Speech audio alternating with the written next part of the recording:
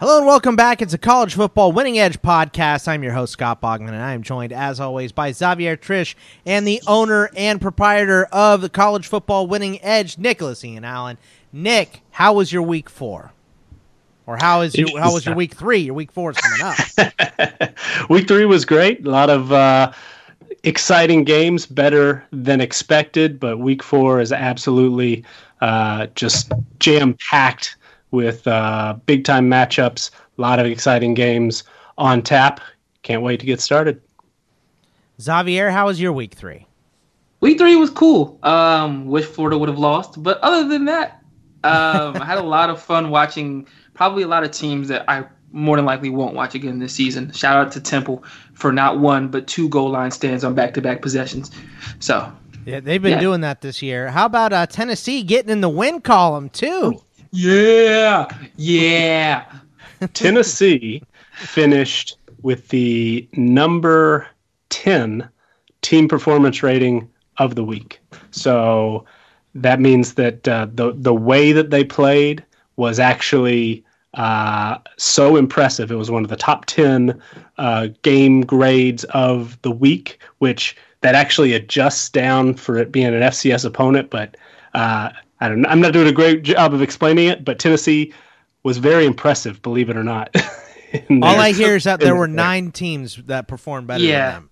All I hear is they dropped to 0 because they were probably the 100th best team the last 2 weeks. So they were not great, but yeah, big performance. Things are looking up. Don't say that. It's Chattanooga. The Bulldogs shut out Arkansas State.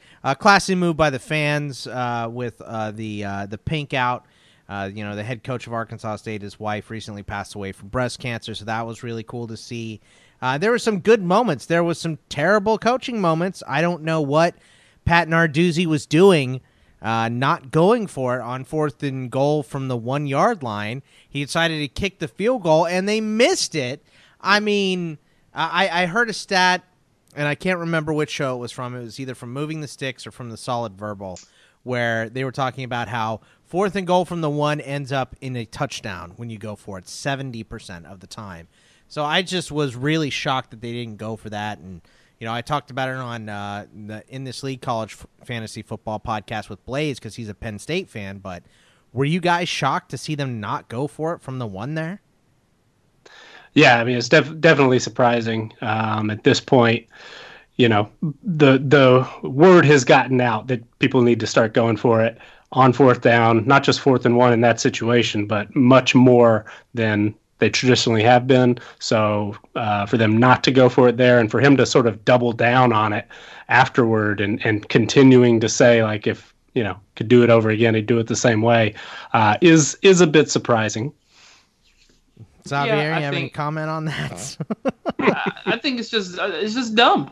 I mean, what are you losing if you go for it and you don't get it? Then you're trusting your defense to stop them at the 1-yard line. Ooh, you're hoping that they don't go 99 yards. I think it was 6 minutes left, maybe 6 or 5 minutes left, and you kick the field goal and then you miss it, which is just like perfect comeuppance. He wasn't the only coach though. Mac Brown didn't have his players prepared either for what should have been a 1 minute or a quote unquote 2 minute drive, and the running back stays in bounds with 5 seconds left and wastes the entire clock away. Well, that was weird. I mean, like it looked like he stepped out with a second left, but they were saying because he was engaged with an opponent or whatever, they run the clock, which was very strange to me because you could see 1 second on the clock and his foot was on the line. So, you need a better sense of urgency. So, in the end, of course, that's on Mac Brown, but it seemed like they kind of got hosed in that one. What did you think of that call, Nick? Well, so I heard different explanations. I heard the one where it said on the field that they had stopped the player's momentum, had stopped his forward progress, and at that point wound the clock. So the clock would have stopped on for it being 1st down, but then there wouldn't have been enough, just 1 second left, wouldn't have had enough time to put the ball down, snap it. But then later after the game, apparently the ACC said, oh, no, we should have had 1 second on the clock. So I don't know. It seemed like a lot of questionable officiating over the first few weeks. so far, and the ACC I know had a couple of pretty ugly instances like that last week. Yeah, I mean that was a tough one. What did we think about UCF over Stanford, Xavier? Oh my goodness. I don't know what to take from that game. Stanford looks so bad that it's one of those games where you ask yourself, is UCF that good or is Stanford that bad? And I'm left to think that maybe we just got Stanford wrong. I think a lot will be said this week with, and I know we won't be talking about it, so I'll keep this brief, but Central Florida versus Pittsburgh, I'd like to see them in that game this week and how well they play. And if Central Florida can blow out Pittsburgh, then I'm more inclined to think that maybe Central Florida is just that good. But Stanford looks so, just god-awful. And everything I said about David Shaw having them ready, I take all of that back. They were not prepared whatsoever. Nick, UCF and Stanford, that's a tough one. Yeah. So I'm about ready to give up on Stanford. They were number 12 in our preseason team strength ratings, and we had them favored. The numbers had them favored in 11 regular season games, with UCF is the only time they were an underdog. But I was worried the whole time. It felt not quite right. And I think they've proven that they're, we probably had them maybe 1-2 spots too high, I'd say, at this point. They're probably not a top 12 team. I think that's fair. What about UCF? I mean, is UCF just strong? I think they might be, and so that's sort of the other end of the spectrum. I was kind of joking there with Stanford. They looked so bad. I mean, and Paulson Adebo got picked on. They were going right after him in the first half, and UCF was up 38-7 at halftime. Yeah. So that was impressive on UCF's part, and I was a little bit worried because our numbers are very high on UCF, have been all season, and part of that is because they were a little bit inflated at the quarterback position because we have Brandon Wimbush, who had listed as the number one guy, and he because he was such a highly rated recruit when he went to Notre Dame, he is a 100 rated player in our overall VGR plus player rating. So that kind of skewed it a little bit. He might not deserve that rating, and obviously it seems that he's lost that job to a true freshman. So all that said, now we've got a guy in there who's got like a 78, 79 rating, and they're still ranked in the top 25 as far as roster strength. They're a top 15 team in our team strength overall power ranking. So I think UCF is that good. I mean, that's about on par with where the pollsters have them, and up there with a lot of other analytical models, maybe even higher than some. So I think UCF is still the same team that we've seen the last couple of years, should run the table. If they don't, it'll be a disappointment. A couple of the other ranked games that we had in here, USC went on the road and lost to BYU, and Arizona State went to Michigan State and won. Nick, tell me about these games. So the USC BYU, actually both of these games kind of played out really similarly to how we saw sort of how the numbers shook out, which makes me feel good after we've missed so badly on Stanford the last couple of weeks.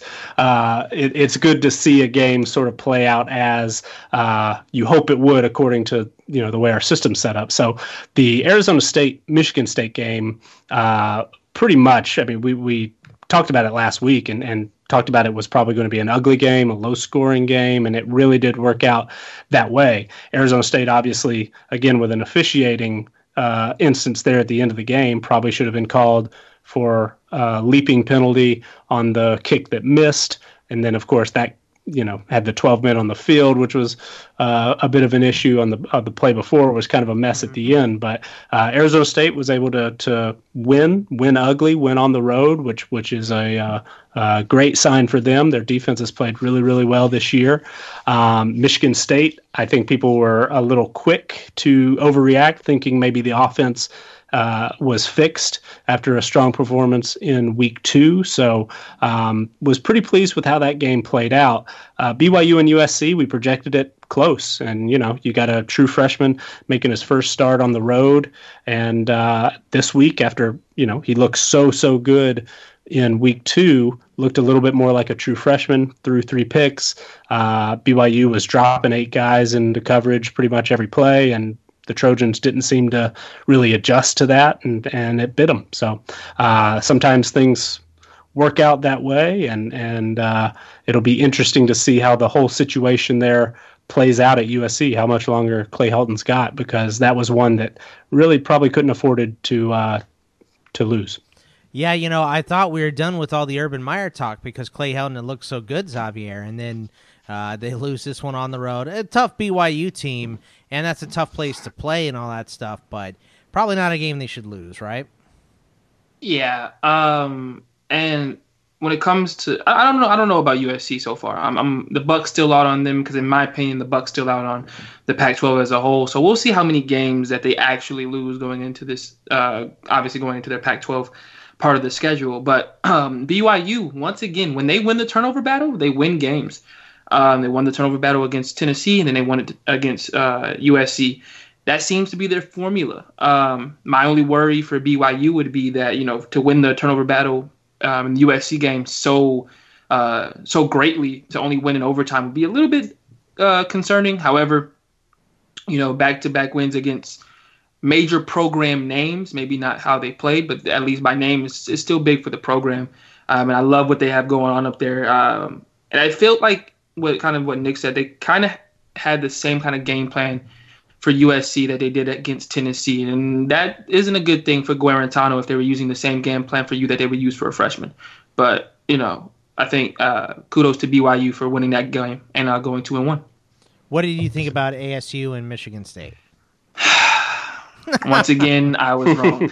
I don't know. I don't know what to make of that game. It was one of those grinded out performances that I almost always expect Michigan State to come out with. 7-10, 14-10 is, what I expected the score to be. And it's funny, ESPN actually posted the score as 10-10 and them going into overtime. Well, they made the first kick with the 12 men on the field, so yeah, that was. It seemed like that's exactly what was going to happen, and I was surprised that ASU had kind of blown it at the end there. Same. And then, like Nick said, on the re-kick, there probably should have been a leaping penalty, but at least you leave that up to discretion. I mean, people can count to 12. The leaping over someone is up to the ref's judgment. So, right. You don't ever want to be in that spot where it's coming down to a referee's judgment. So, absolutely. Shout out to the Saints fans. Yeah, Saints and Seahawks fans definitely know that story. Oklahoma State did beat up on Tulsa 40-21. So we were about right in line on that one. We had it at 36-24. So. Pretty close on that final score. I like that game. And then a couple other of these ranked games. Iowa and Iowa State had, I believe, 17 lightning delays, Nick. But that game was fun, 18-17, right? Yeah. It was interesting. It was a midday kick that turned into a primetime game. Got to see it all day long, it seemed like. But that one, played out about as well as everybody expected. Just another ugly, low-scoring Iowa State game, and you figure one of the teams is going to make a mistake at the end, or somebody else is going to capitalize on a mistake at the end. And this time it happened to be a punt that guy got in there and had his back turned, and the ball hit it, and Iowa was able to recover and take the rest of the clock down. So kind of an ugly game, but nothing too out of the ordinary for those two teams. The Clemson game at Syracuse, Syracuse had played Clemson a little bit closer, and not so much in this one. 41-6, the final in that game. Xavier clearly frustrated. I am, and it's because it was a turning point in the game. They start the second half. They're not being blown out just yet. They kicked the ball and off. That was a turning point in the game. and Trevor Lawrence throws a pick, and they're in the red zone. And all Tommy DeVito has to do is throw it away. He throws a pick. The very next play, Rodgers goes, I think, 80-plus yards after stiff-arming a Syracuse defender and takes it to the house. And from then, the race was on. And at that point, I'm actually watching the game whilst at the Atlanta United game. I was just frustrated because I was like, Syracuse, that was your sole opportunity to make this a ball game, and you blew it on what should have been a throwaway of all things. He wasn't even trying to fit it in there for a score. He just threw it to the Clemson defender. I just, come on. Really? Really? It was nuts. Nick, maybe a more objective look at this game. What did you think about this Clemson and Syracuse game? Yeah, I mean, it taught us some things. I mean, I try to not rush to judgment. So Syracuse did not look good in week 1 against Liberty. They were, they looked better defensively, obviously, but the offense kind of sputtered coming out of the gate.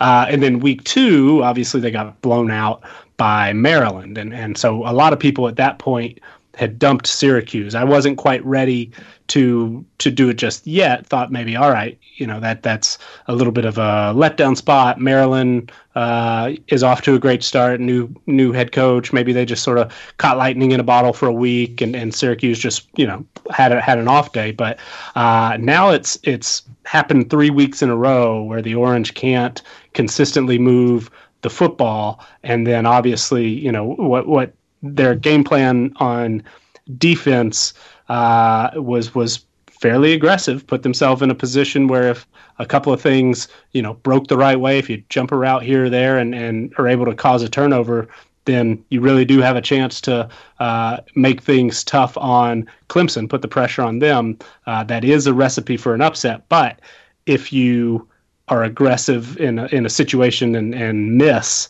which happened from time to time, Clemson was able to take advantage of some one-on-one opportunities, and like Xavier said, break a tackle here and there and break it 80 yards, and that is a way that it can get out of hand quickly, and we sort of saw that as the game wore on, that obviously Clemson's just completely outmatched. Syracuse completely outmatched by Clemson.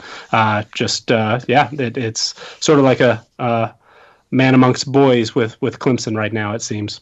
I think the other 2 games that we covered from last week were Oklahoma State and Tulsa, 40-21 in that game. We had predicted 36-24. That was fairly close. But that was kind of a boring game. We don't really need to talk about that. That was Tylan Wallace 90-yard touchdowns to beat me in CFF game. I think that was the most exciting. Chuba Hubbard, 256 yards. Chuba Hubbard went bonkers. Yeah, I was like nation right now.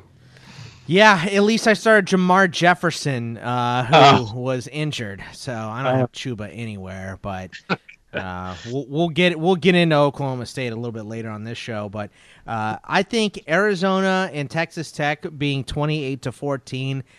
Look, listen, I know the math doesn't add up, but that's lower scoring than Arizona State and Michigan State at 10-7, right? For these 2 teams, that was way worse than we thought it was going to be. It was the worst expected, that's for sure. Right. Alan Bowman got hurt in this game, and he played through it, but he's going to miss probably 2 months with a broken collarbone. So a rough game there, but Khalil Tate looked good. Well, yeah. Well, 14-23. He, as a package, he looked great. 84-yard touchdown run. That's what I care about. That's the one. He right. Finally looked. We finally got to see him just take off and run straight line speed, and he still got it. So that one run was exciting to see for sure. But obviously, yeah, still has some work in the passing game.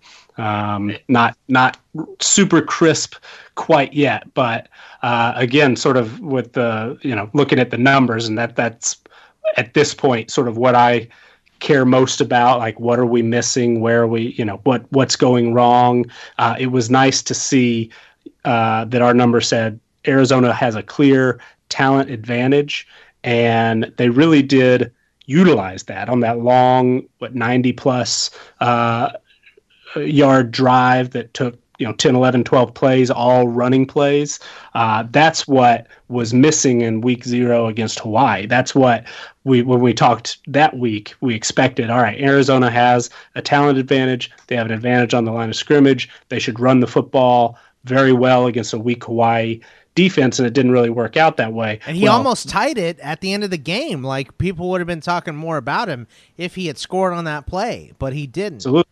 Oh, that's true. Yeah, absolutely. But then to see them, on that, really the drive that put the game away, the one where they scored to go up the 2 touchdowns, 28-14. It was good to see, and you guys are have been on the record kind of down on Kevin Sumlin, but in this instance, he said, "All right, we have this advantage. We can run the ball right at them, and they can't stop us. So that's what we're going to do. We're going to put 2 scores, a 2-score gap, and take the game." And it wasn't the 63-45 final we thought we might see, but it was good to see Arizona sort of react that way and impose their will and take advantage where they have an advantage. Xavier, what did you think of this game? I mean, that might have been the biggest compliment someone will ever get on this podcast. He did what he was supposed to do. Great job. But when I look at this, yeah, you look like BJ Novak in The Office. Like, congratulations, Jim, you did your job. Way to be. I mean, hey, that's exactly what I got from what Nick said. He ran the ball when he was supposed to run the ball. It doesn't take a rocket scientist to go ahead and figure that out, especially when you've got a guy like Khalil Tate going off for 90-yard touchdown runs. I think at that point, Scott, you or I could have taken the headset and been like, we're just going to run it. But, yeah, I mean, Arizona played to their talent advantage. And so I think that, Nick said it probably better than I can. The only thing I would say, like, the NFL scout in me still says Khalil Tate has a far way to go as a quarterback. Now, the good thing for him is Lamar Jackson is going crazy in the NFL at the moment, so maybe there's a spot for him on a team. Maybe somebody sees him as possibly like a Lamar Jackson-like talent, maybe not as dynamic, but he's definitely up there. So maybe that's a positive for him. But for Arizona to consistently win games this year, he can't go 14-23, $185, a touchdown, and 2 interceptions. That's just not going to work once they get into Pac-12 play. So the last thing I want to talk about from Week 3 is, and Nick, you can talked a little bit about it on in this league CFF podcast. Is UCLA the worst team? Let's say Power 5, not in the nation. They are bad. So Wednesday I write a few things for a couple of different outlets, and one of them is using our CFP Winning Edge win probabilities. We take our projected point spreads and convert those to win probabilities, and do that for all the top 25 teams for fansided.com. And UCLA is playing Washington State this week, and I did my little blurb saying like, a big surprise, Washington State found a new quarterback, and wouldn't you know it, the new guy's leading the nation in passing. And then UCLA fans could only dream of such things because the Bruins have averaged 4.1 yards per play, which is dead last in the FBS. They've averaged 14 points per game because they've scored exactly 14 points in every game. Consistency. For you math majors out there, that's 42 points this year.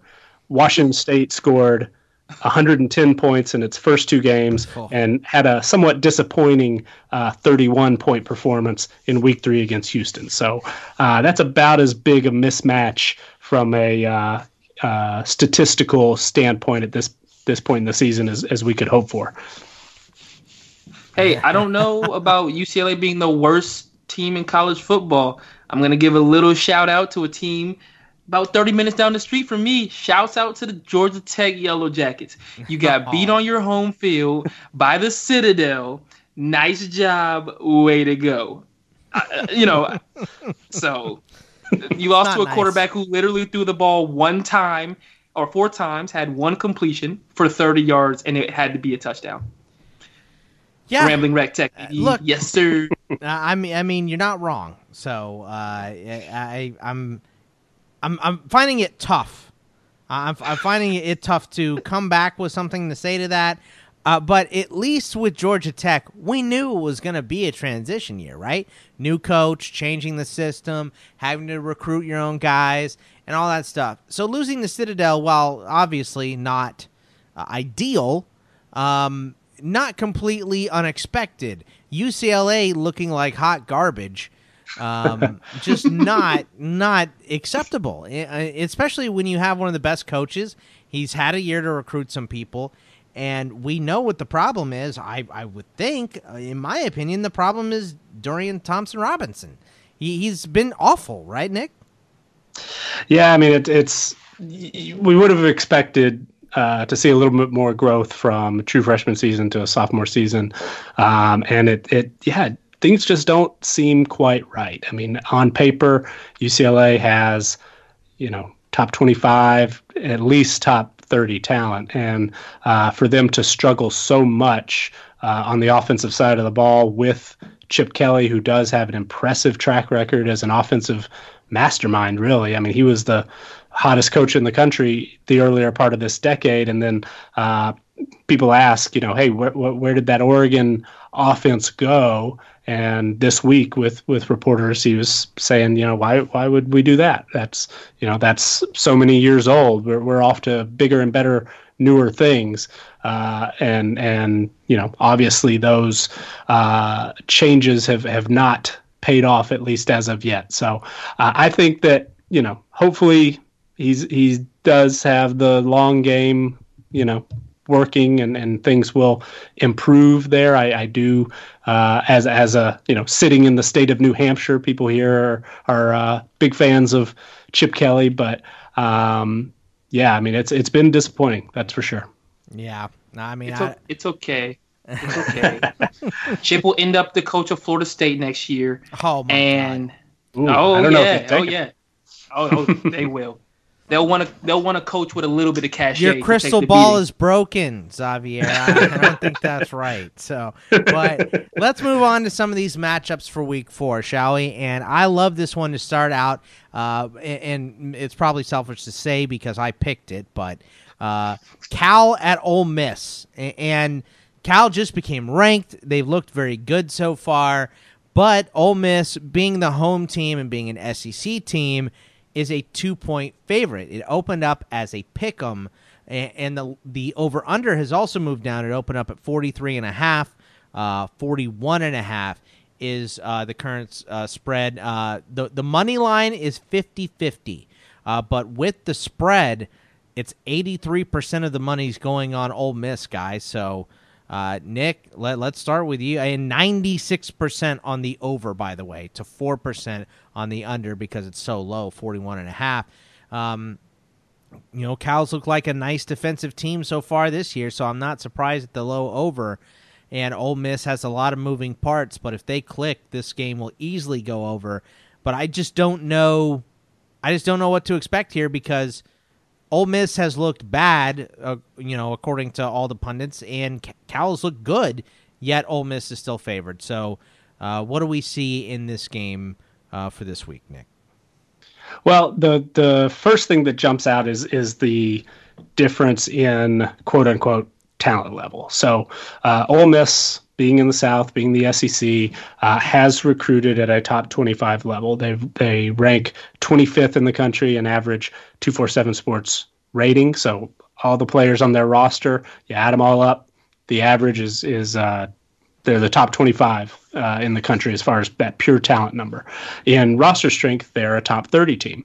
Cal, in both of those numbers, are in the high 50s, early or low 60s. So that's a pretty big gap. I mean, there's not much difference between, say, a top 15 team and a top 25 team, but there's a big gap between top 25 and top 60. I mean, we're talking there are 65 Power 5 teams.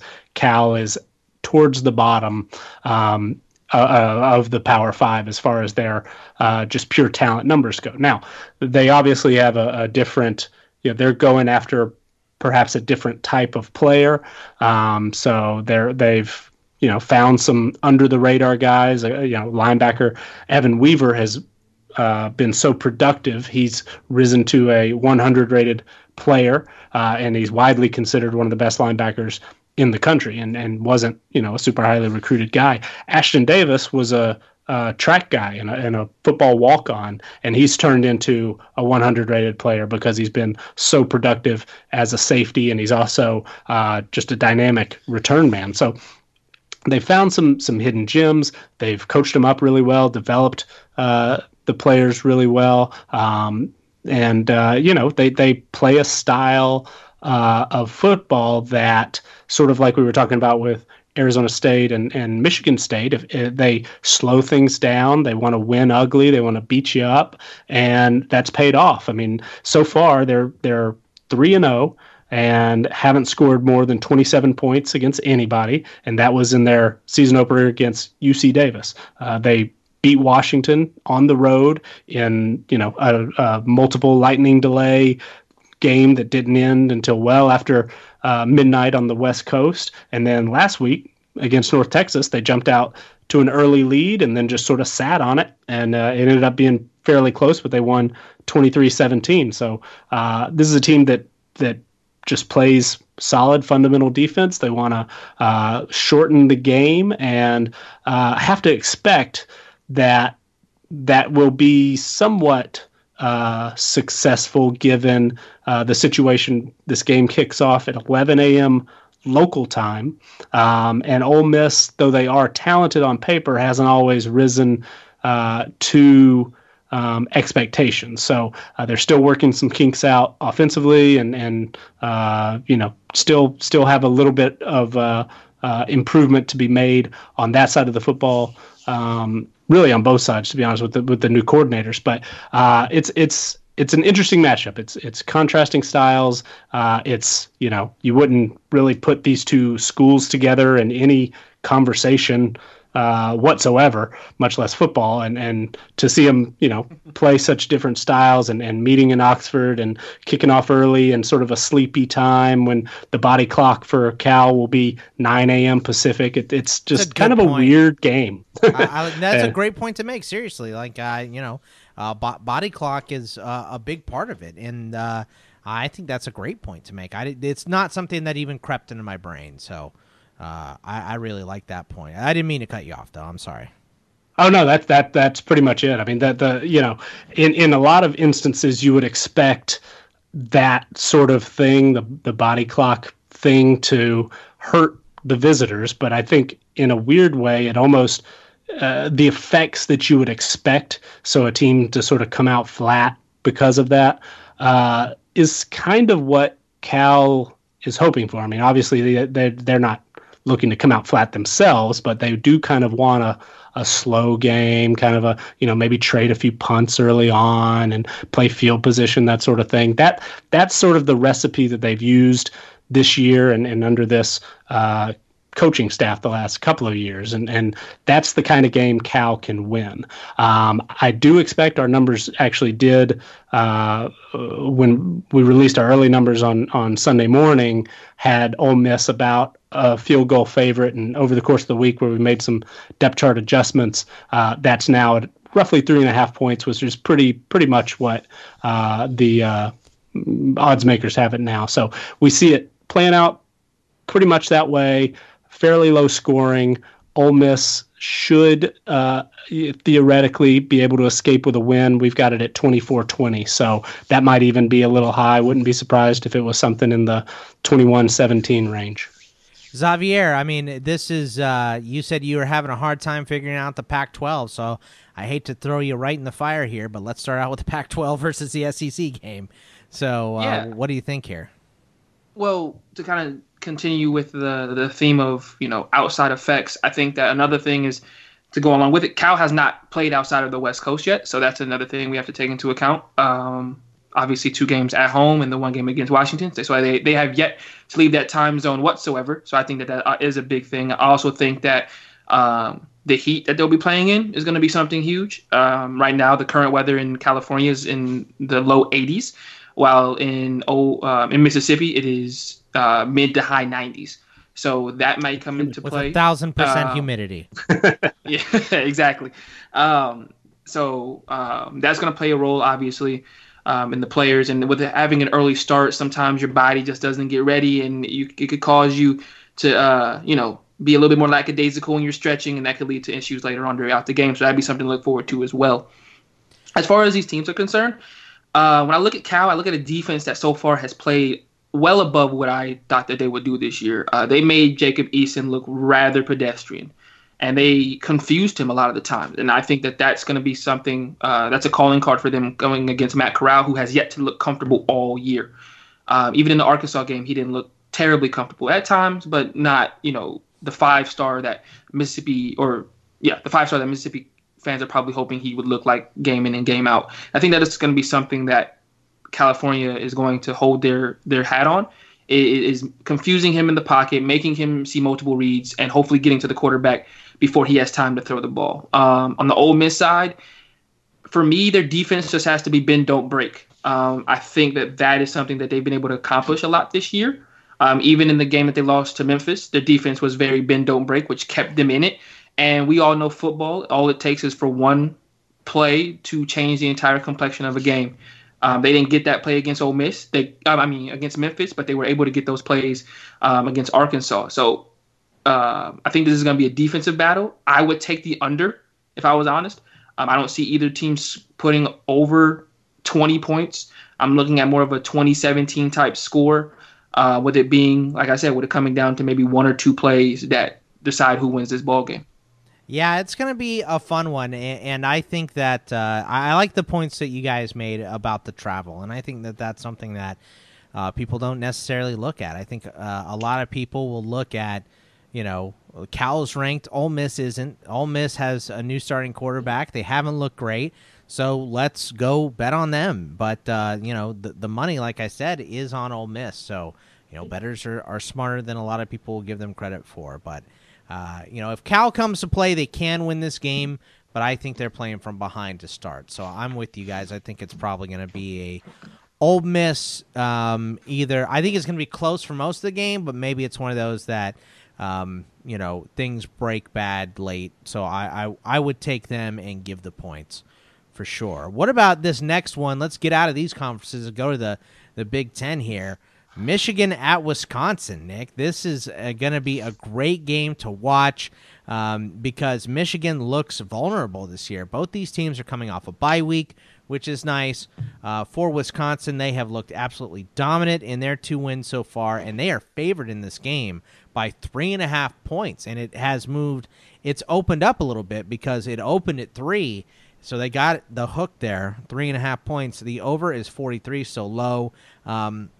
67% of the money is on Wisconsin on the spread, and on the money line, 82% is on Wisconsin. A lot of people expecting this one to go over 66%. So, Nick, what do we think of Michigan at Wisconsin?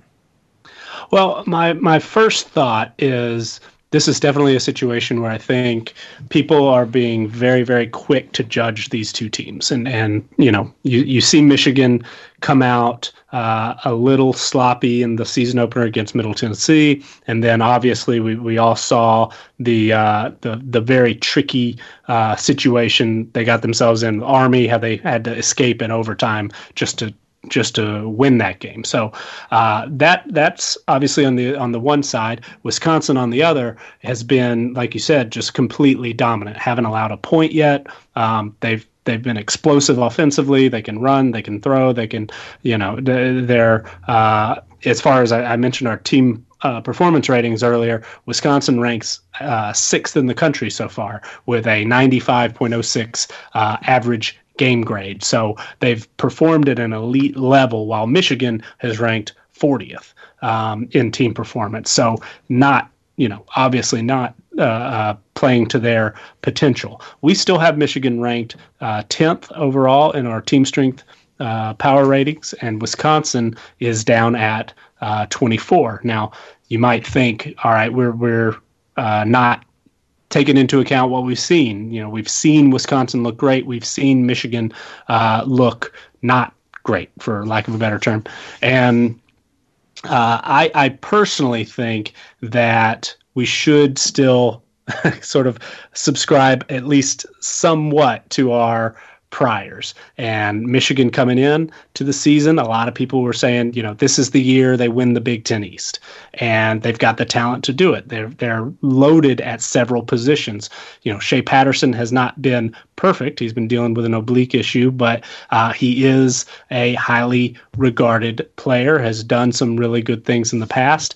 The receiving core is solid. Again, they've been dealing with some injuries. Donovan Peoples-Jones hasn't taken the field yet, and other receivers have been banked up here or there. The offensive line, they've been without their left tackle for the first 2 games. And so, things like that have led in part with the, growing pains we might have expected with a new offensive coordinator coming in, trying to modernize the offense, as a lot of people would say. They've had injuries at running back. I've heard some whispers that Zach Charbonnet, who's been the true freshman, ran for 100 yards in week 2. He might be questionable this game. So Michigan's been dealing with a lot of that, while Wisconsin, 2 pretty weak opponents. I mean, weren't impressed with USF, weren't impressed with Central Michigan. I think people might be inflating Wisconsin just a little bit. I mean, this is a team that, similar to Cal, recruits at a lower level compared to a blue blood like Michigan. I mean, they're ranked in the 40s in roster strength and in 247 rating. So they've obviously got some great players. Jonathan Taylor is phenomenal. Should be a Heisman candidate. The receivers have looked good. Jack Cohn at quarterback has looked very good. The offensive line, even though it's young, has really performed quite well. They're a little banged up on defense, but this is a good team. I'm not sure they should be favored. Our numbers still do favor Michigan. We've got Michigan as a 3.64 projected favorite. 3.64 points in Michigan's favor there, and expect another low scoring game.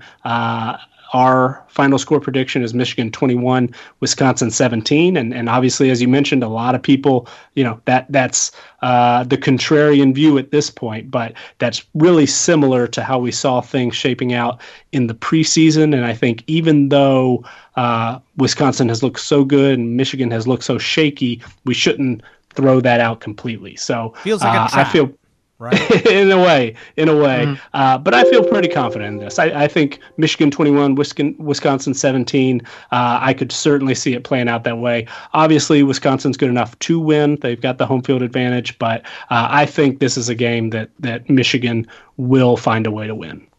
Xavier, I mean, do you think this is a Michigan win? And it feels, to be honest, it almost kind of feels like the way that Ole Miss and Cal feels to me. Like, it feels like people will get tricked into taking Wisconsin in this game because they've looked so good, and Michigan almost lost at home to Army, but a bye week to prepare and a game that they historically win. What do you think about this one?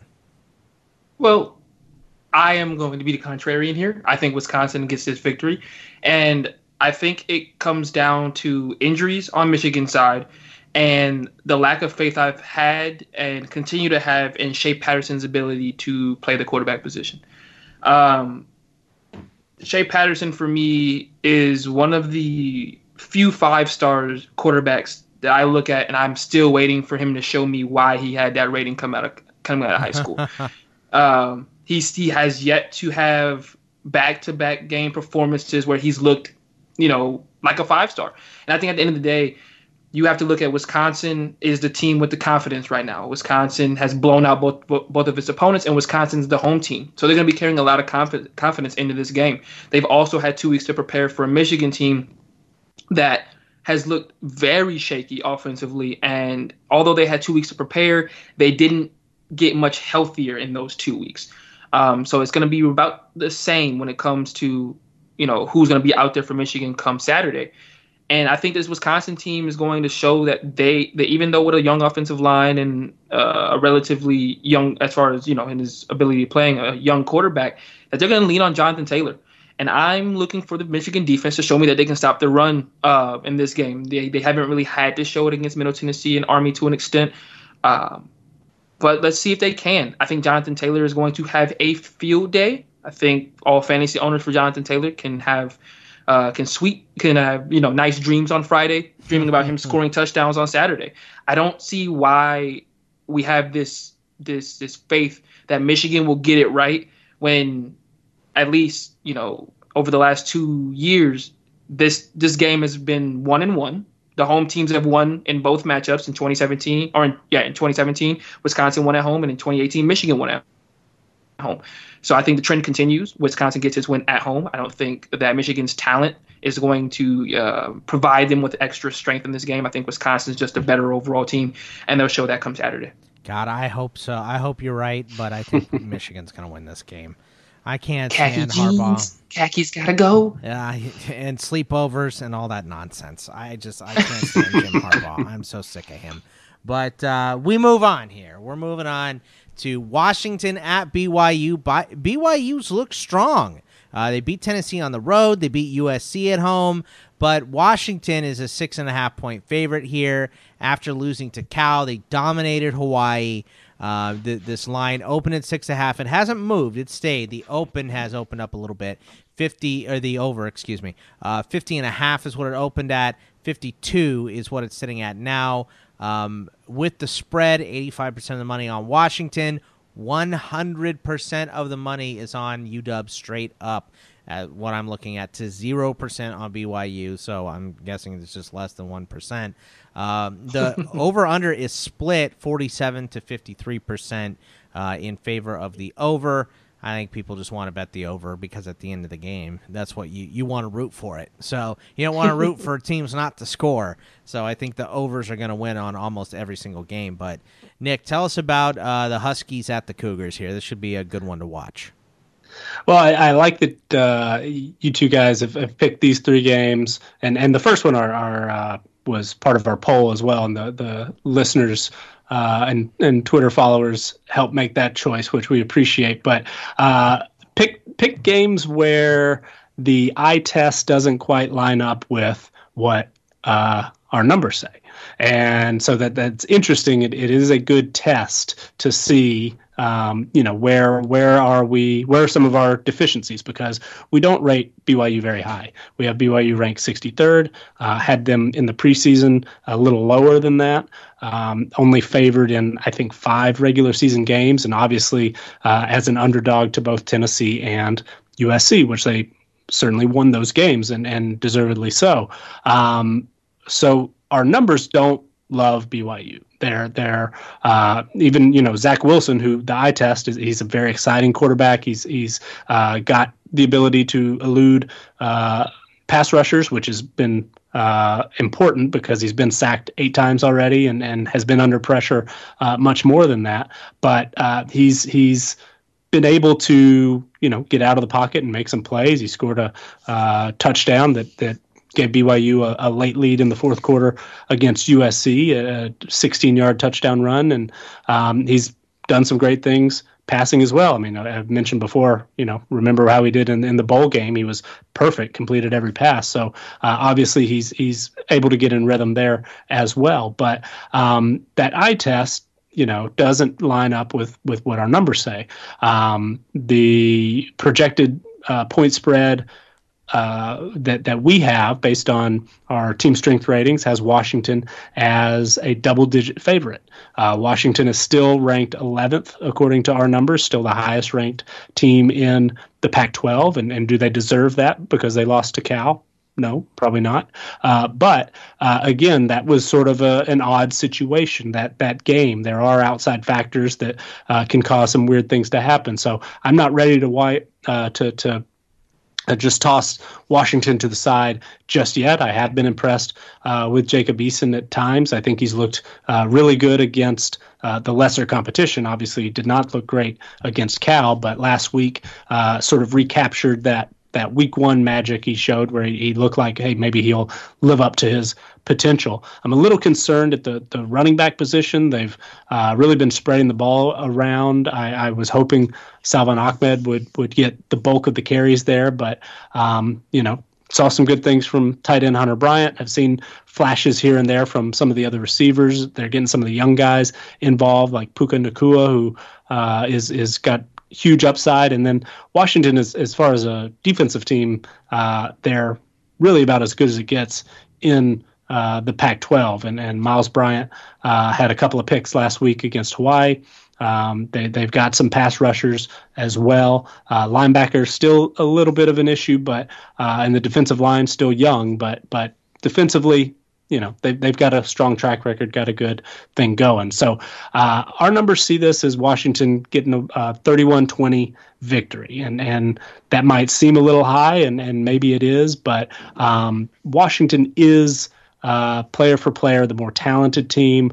They do have more upside, I believe, as a program.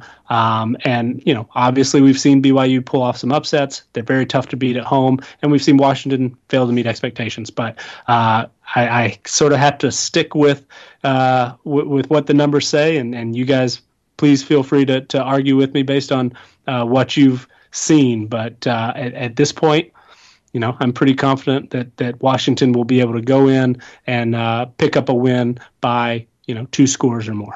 I'm not going to argue with you at all. I think that a loss to Cal, and you can expect this stuff from young kids, because that's what college football college football players are. Young kids. They're between 18 and 22 in general. So I think they look past Cal a little bit, and they got smoked, and that will happen. But I think something like that, especially happening earlier in the year, and especially in a game like this before going on the road to a team like BYU, who also just beat USC and, beat Tennessee on the road, who, for as much crap as we give them, they're still an SEC talented team. I think that you start to take that stuff seriously. So, Xavier, where are you on this one? Because I'm all over betting on Washington in this game. Oh yeah, you definitely took my sentiments. Same. Come on, I was expecting you guys to. No, absolutely not. I think BYU. What you also have to look at is the fact that yes, BYU has had 2 upsets. Yes, they've looked okay, but both of them took overtime, which means that in the grand scheme of things, it was a rather flip of the coin of whether or not they would have won the game. If a play went here or a play went there, it's not like they went to Tennessee and blew them out, or if they, handled USC while they were at home. I think you have to look at this game and you have to think just, purely based off of talent and the fact that Washington now has its head screwed on, or so we hope that, they're gonna play up to their talent level. I said in the preseason that I think Washington has 1 or 2 boneheaded losses on their schedule. They already completed number 1 of that theory. Let's see if they complete number 2 here, but I don't see it happening. I think that, BYU has too good of a track record coming in that, they're going to have those kids ready to go, and they're going to have the kids more so than anything just locked in, and lack of focus won't be the reason why they lose this ball game. Yeah, I'm absolutely on that. So I think we're all on the same Washington page. Sorry, Nick. We can. Oh no, that's on. Good. I'm happy. I'm happy with it. Well, I mean, I think with 100% of the money going on Washington too, it seems like most people are. What about Auburn at A&M? This should be a really good matchup here. A&M is the favorite. It opened up at 2.5. It's gone up to 4. Surprisingly, the over opened at 49, and that's come down a point. And this is one of the very few games that I've seen where the under is getting the most money. It's 66% to 34% on the under. Auburn is getting the love on the spread. They're getting 56% and straight up they're getting 76%. So people are liking Auburn in this game. But Nick, tell us, what do you think about Texas A&M hosting the Tigers here? Well, these are 2 really evenly matched teams. I mean, I'm looking at our final score predictions, and we kind of line up the teams side by side. You can see how they rank for each position and unit. You can see the head coach ratings, team performance ratings, roster strength, all of that. And Auburn and Texas A&M are within, a point or two of each other in a lot of different categories. Specifically roster strength, I mean, they're both at 86 plus. So these are two very evenly matched rosters, two pretty good head coaches. I know, Gus Malzahn obviously has been in some hot water from time to time, but as far as, player for player, these teams match up pretty well. Both teams are relying on true freshmen in some key spots. For Texas A&M, they've got a true freshman running back, Isaiah Spiller, a true freshman guard, and Kenyon Green, and he's going to be going up against one of the, if not the best defensive line in the country. But to that point, Auburn, Derek Brown, their superstar up front, played one series last week against Kent State. Been a bit hobbled, not sure exactly what his level will be come game time. Will he, was it just a precaution? They just removed him, said, rest up for Texas A&M, or is there something a little bit more there? We don't know quite yet. They've also got a questionable left tackle. Prince Tega Wanagu has been hurt, and his backup, actually, who started last week against Kent State, it has been hurt and will be out for 6 weeks. So they're down to, if Prince Tega can't go, they're down to their third string left tackle. That's a bit of a concern. At the receiver position, Seth Williams, their most talented receiver, is questionable, didn't play in the last game. So when I'm looking down, the list of players to watch, and quarterback's a true freshman, the wide receiver, offensive line, defensive line has their best players are questionable. That gives me a little bit of pause. I'm a little bit concerned. I look to the other side. I see Kellen Mond is a 98 rated quarterback. He's a junior. He's looked good in spots. Obviously against Clemson wasn't great, but elsewhere been pretty good. The receiving core for Texas A&M, they've got 3 guys in the 90s, and they've got some talent on defense as well. Their secondary has got a couple of guys back who were injured and suspended the first few weeks of the season. So Texas A&M at this point seems to be has more answers than questions in a lot of places. Auburn still has some questions, particularly on the injury side of things. So when I look at that, I'm not surprised that our projection actually has Texas A&M almost a touchdown favorite. We've got them favored by 6.4 points, and the way that shakes out as a final score prediction, we've got Texas A&M 27, Auburn 21. So do expect it to be on the lower side scoring. But a little bit more bullish on Texas A&M than the odds makers have it at this point. Xavier, what do you think about this SEC matchup? Seems like a fun one. I think it will be. I think the key in this game, more so than anything, is what team is going to start the fastest. I think we've seen from both programs over the last few weeks that Auburn has had a struggle starting fast. The game against Oregon, obviously, even the game against Tulane, they didn't start too great. And I think that, in College Station, they're going to have to hit the ground running. Bo Nix is not going to have time, I think, if he starts slow against A&M, to have a miraculous comeback, or, against Tulane, they just kind of showed off their talent in the second half. Because I think Texas A&M is too good of a ball club to start that slow.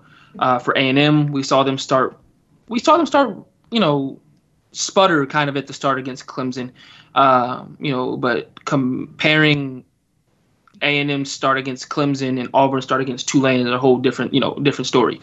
So I think that in this game, whoever starts the fastest will win this game. I think if Auburn comes out, punches A&M in the mouth, I think it's going to be a long night, and we're going to see sort of the Kellen Mond we saw against Clemson that looked flustered at times, that didn't look and looked like he was pressing a bit to try to get back into that ball game, which is something we've seen him do not just in that Clemson game this year, but also in last year. And I think if A&M punches Auburn in the mouth, then Bo Nix and that means Auburn would have to put it on the back of Bo Nix again. And unlike against Oregon, I don't think that they'll have the same type of success against that A&M defense. So but for me, I think A&M wins this ball game. Them being the home team, I trust Kellen Mond over Bo Nix, and I trust Jimbo more than I trust Gus Malzahn, as most people should. So A&M for me is the victor in this game. Yeah, I mean, look, last time I said I'm going to take the experience of the quarterback. Bo Nix threw a touchdown at the end of the game to beat Oregon. So I'm not going to completely count them out or anything, but I think Texas A&M wins this game at home. I think playing at Texas A&M is way worse than playing at a neutral site, even for your first game. So it's going to be a rough one for the Tigers, but come on, go Tigers. I mean, I'm rooting for them for sure. The next game here is a fun one because it has the highest over of the week at 73 points. It's my Texas Longhorns hosting Oklahoma State. Longhorns are 5.5-point favorites, but they've dropped a point. It opened at 65, or they were favored by 6.5. Now it's 5.5, and the line opened at 7.5, and it's gained 2.5 points as well. The under is being bet on in this one too because that's a ton of points. 66% of the money on the under. On the spread, the Longhorns are getting 59% of the money. They're getting 99% of the straight up to 1% for Oklahoma State. But Oklahoma State has won 5 straight matchups against the Longhorns. This is a game that always makes me one of the most nervous. For whatever reason, they drop this one, and then they randomly will drop one to stupid Texas Tech every once in a while. So this game seems like a high-scoring affair, but a lot of people betting the under, Nick. Yeah, I see it as high-scoring as well. I mean, we touched on it briefly earlier. Chuba Hubbard is the leading rusher in college football, and Tylan Wallace is the leading receiver in college football, and that's a pretty unique combination there. And redshirt freshman quarterback Spencer Sanders has looked really good. Now, they haven't played a team as talented as Texas, obviously, and that is, gives you a little bit of cause for concern. Can the Cowboys, will they be able to operate at the same level offensively against Texas? Well, LSU did a pretty good job. So there's definitely the potential that this can be a high-scoring game, similar to what we saw back and forth, like the Texas LSU game earlier this year.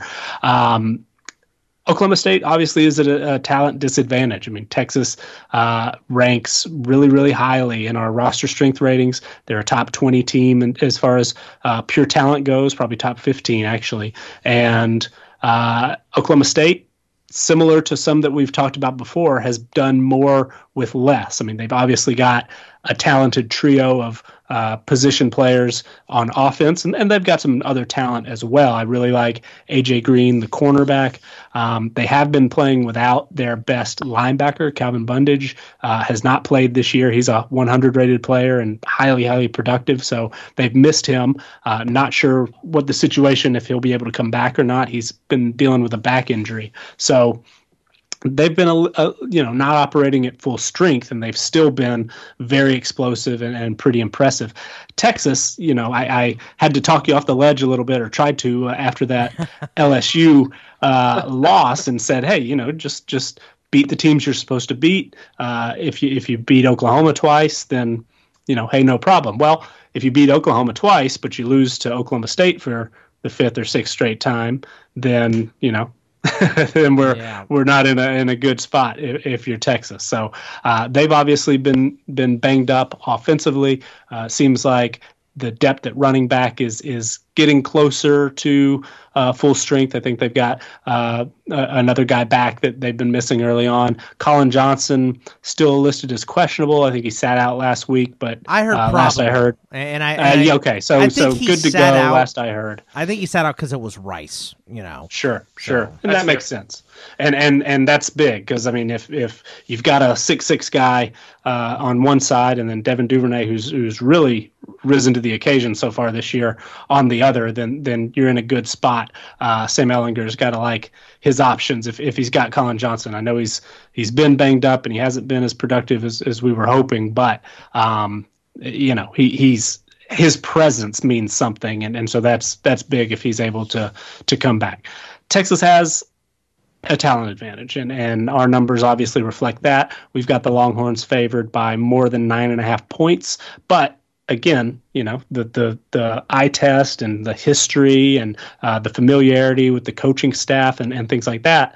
Mike Gundy obviously has had Texas's number over the past few years. Last year, Texas was 6th in the country, highest that they've been in, a decade or so, and Oklahoma State knocked them off. And that was a team, at that point, Oklahoma State had already been disappointing a time or two. And so this is a team that's capable of beating Texas. It doesn't seem to matter what the talent gap is one way or the other. Always seems to be a close game. I think 4 of those 5 losses were by 3 points. So I expect that this game might not quite play out the way the numbers see it. We do project a 41-31 final, but I would not be at all surprised if this was a 41-38, something in that range, really close. And it wouldn't shock me if Oklahoma State came out on top, but I do think Texas is the better team overall. So I would expect the Longhorns to win, but honestly, this one could go either way. What do you think, Xavier? High-scoring game, should be fun. Everyone says that they don't play defense in the Big 12, but and Mike Gundy is a man. He's 40. He's actually 52, which is I can't believe that was 12 years ago. By the way, yeah. Goodness. Yeah, I'm a man. I'm 52. Man. So. It's been a long time. Gundy's been there for a long time. I was 11. Yeah. Wow. Okay. Oh God, thanks for that. I had to slide that. Yeah, I was 24. Oh my God. So. I turn 24 next year. Hey, positives. Yeah. Okay, so I don't know. For the first time ever, I don't care about the history. Throw the history out the window. I think Texas is going to run away with this ball game. I'm going to be honest with you, because for the first time, I think Texas. I don't think Texas is going to come into this game complacent. They just had their loss against LSU, and I know that they know that their season is riding on this more so than maybe in the past when they played them later on in the season, and maybe they had a loss or two already on their resume by that point. I think that Texas understands how much this game means to them. Also, on the Oklahoma State side, I think Oklahoma State is not your typical Mike Gundy-led Oklahoma State team where they just throw the ball around the yard. When you look at Spencer Sanders' stats, they look very controlled, very game manager-esque. 43 completions on 64 attempts, 622 yards. Nothing that makes you think that he's a gunslinger by any means. However, when you look at the way that they're running on the ground, Chuba Hubbard, 521 yards on 66 attempts, and Spencer Sanders, 219 yards on 34 attempts. That's not Texas's weak point, in my opinion. Texas's weak point, obviously, as we saw in the LSU game, was their DBs. However, in the LSU game, they held LSU to only 100 yards rushing, 87 purely by the running back on 15 carries.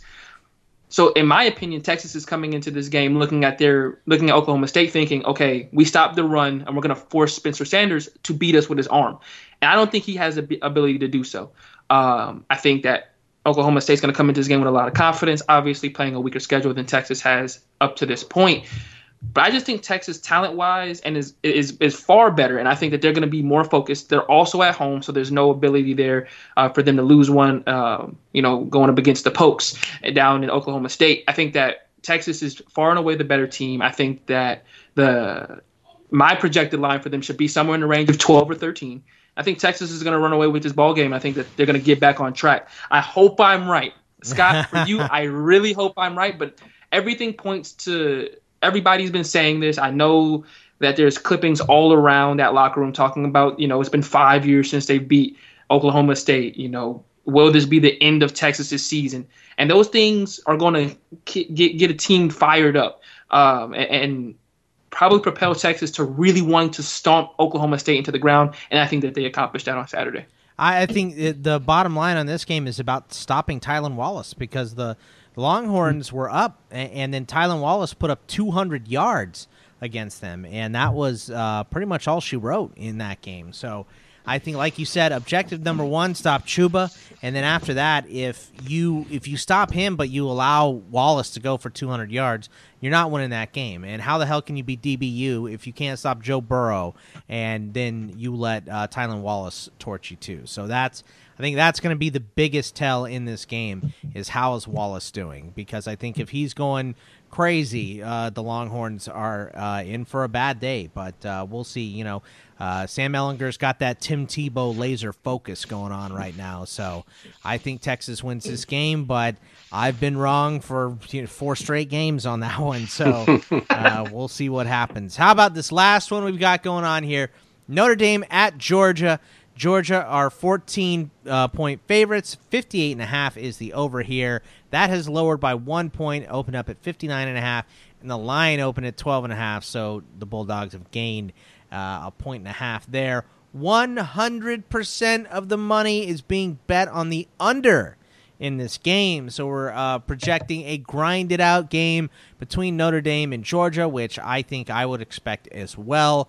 84% on Georgia in the money line, 60% on them with taking the points.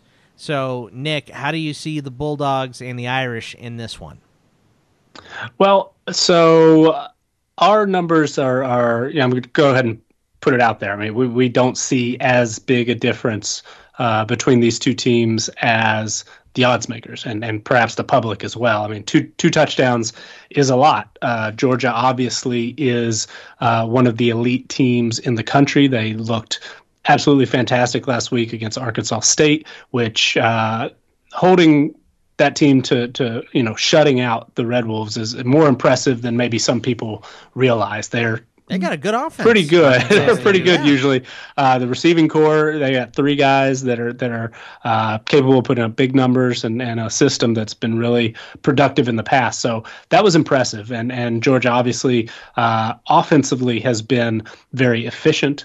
Jake Fromm isn't, the most exciting quarterback in the world, but he gets the job done and really does orchestrate the offense quite well. The running game has been very strong. The offensive line, they've been banged up. Lost a couple of starters have been sitting out from time to time and missing practice and things like that. So that's a tiny bit of a concern, but you think that they've been cautious with those guys and maybe sort of gearing up toward this game. So hopefully they'll be at full strength or close to it up front.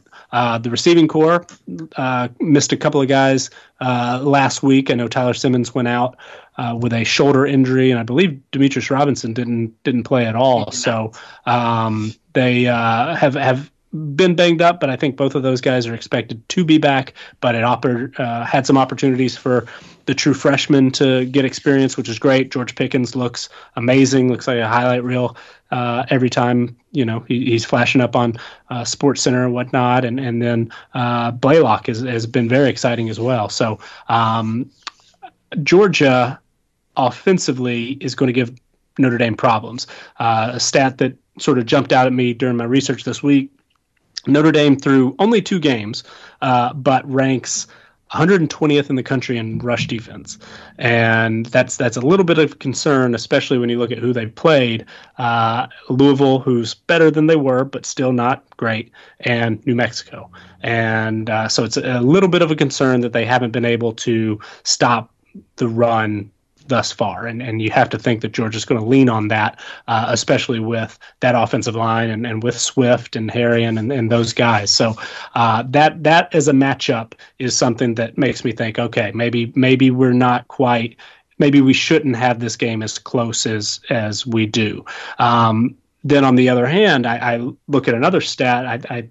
Ian Book last week, and again, it was against New Mexico, but he completed 62% of his passes, 360 yards, 5 touchdowns, and he averaged 15 yards an attempt. Pretty much the magic number for yards per an attempt, and that's one stat that is correlated most closely with winning in both college football and particularly in the NFL, but in college football as well. But 10 yards an attempt is kind of the magic number.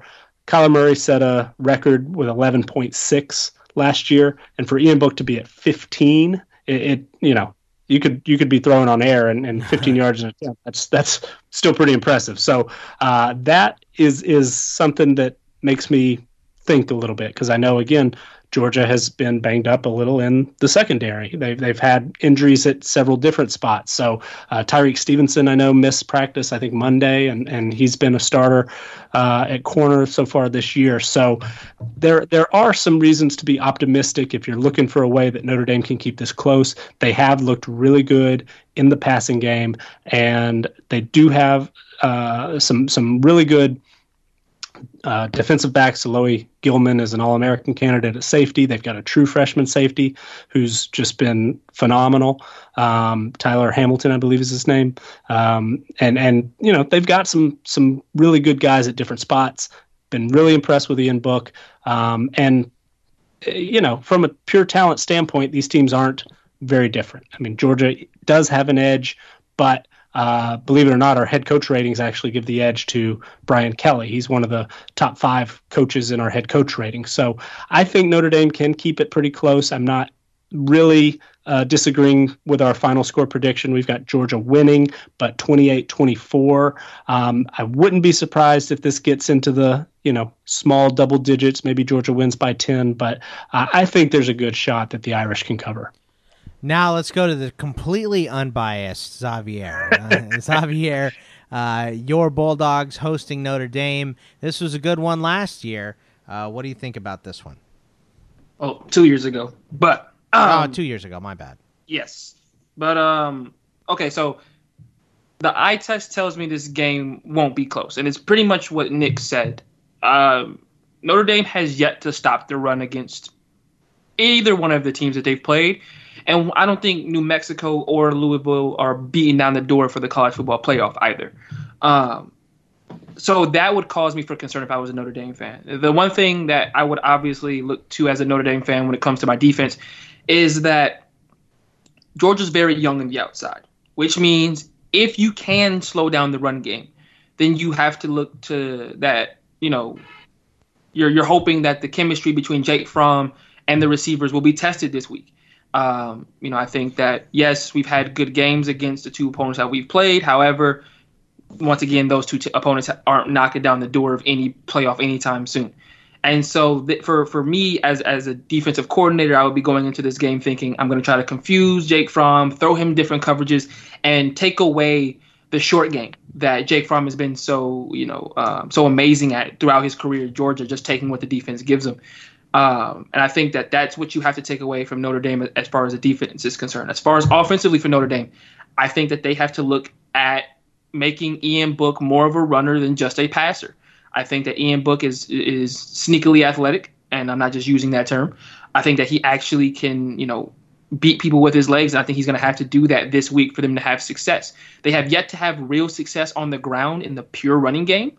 Outside of in the New Mexico game, in the Louisville game, they did actually really well. But in both games, Ian Book ran for 50-plus yards. And I think that him as a runner is going to be a key if they're going to want to stay in this ballgame and give Georgia a test. Overall, though, I think Georgia is just a more talented team, and I don't think it's going to be a blowout or a rout.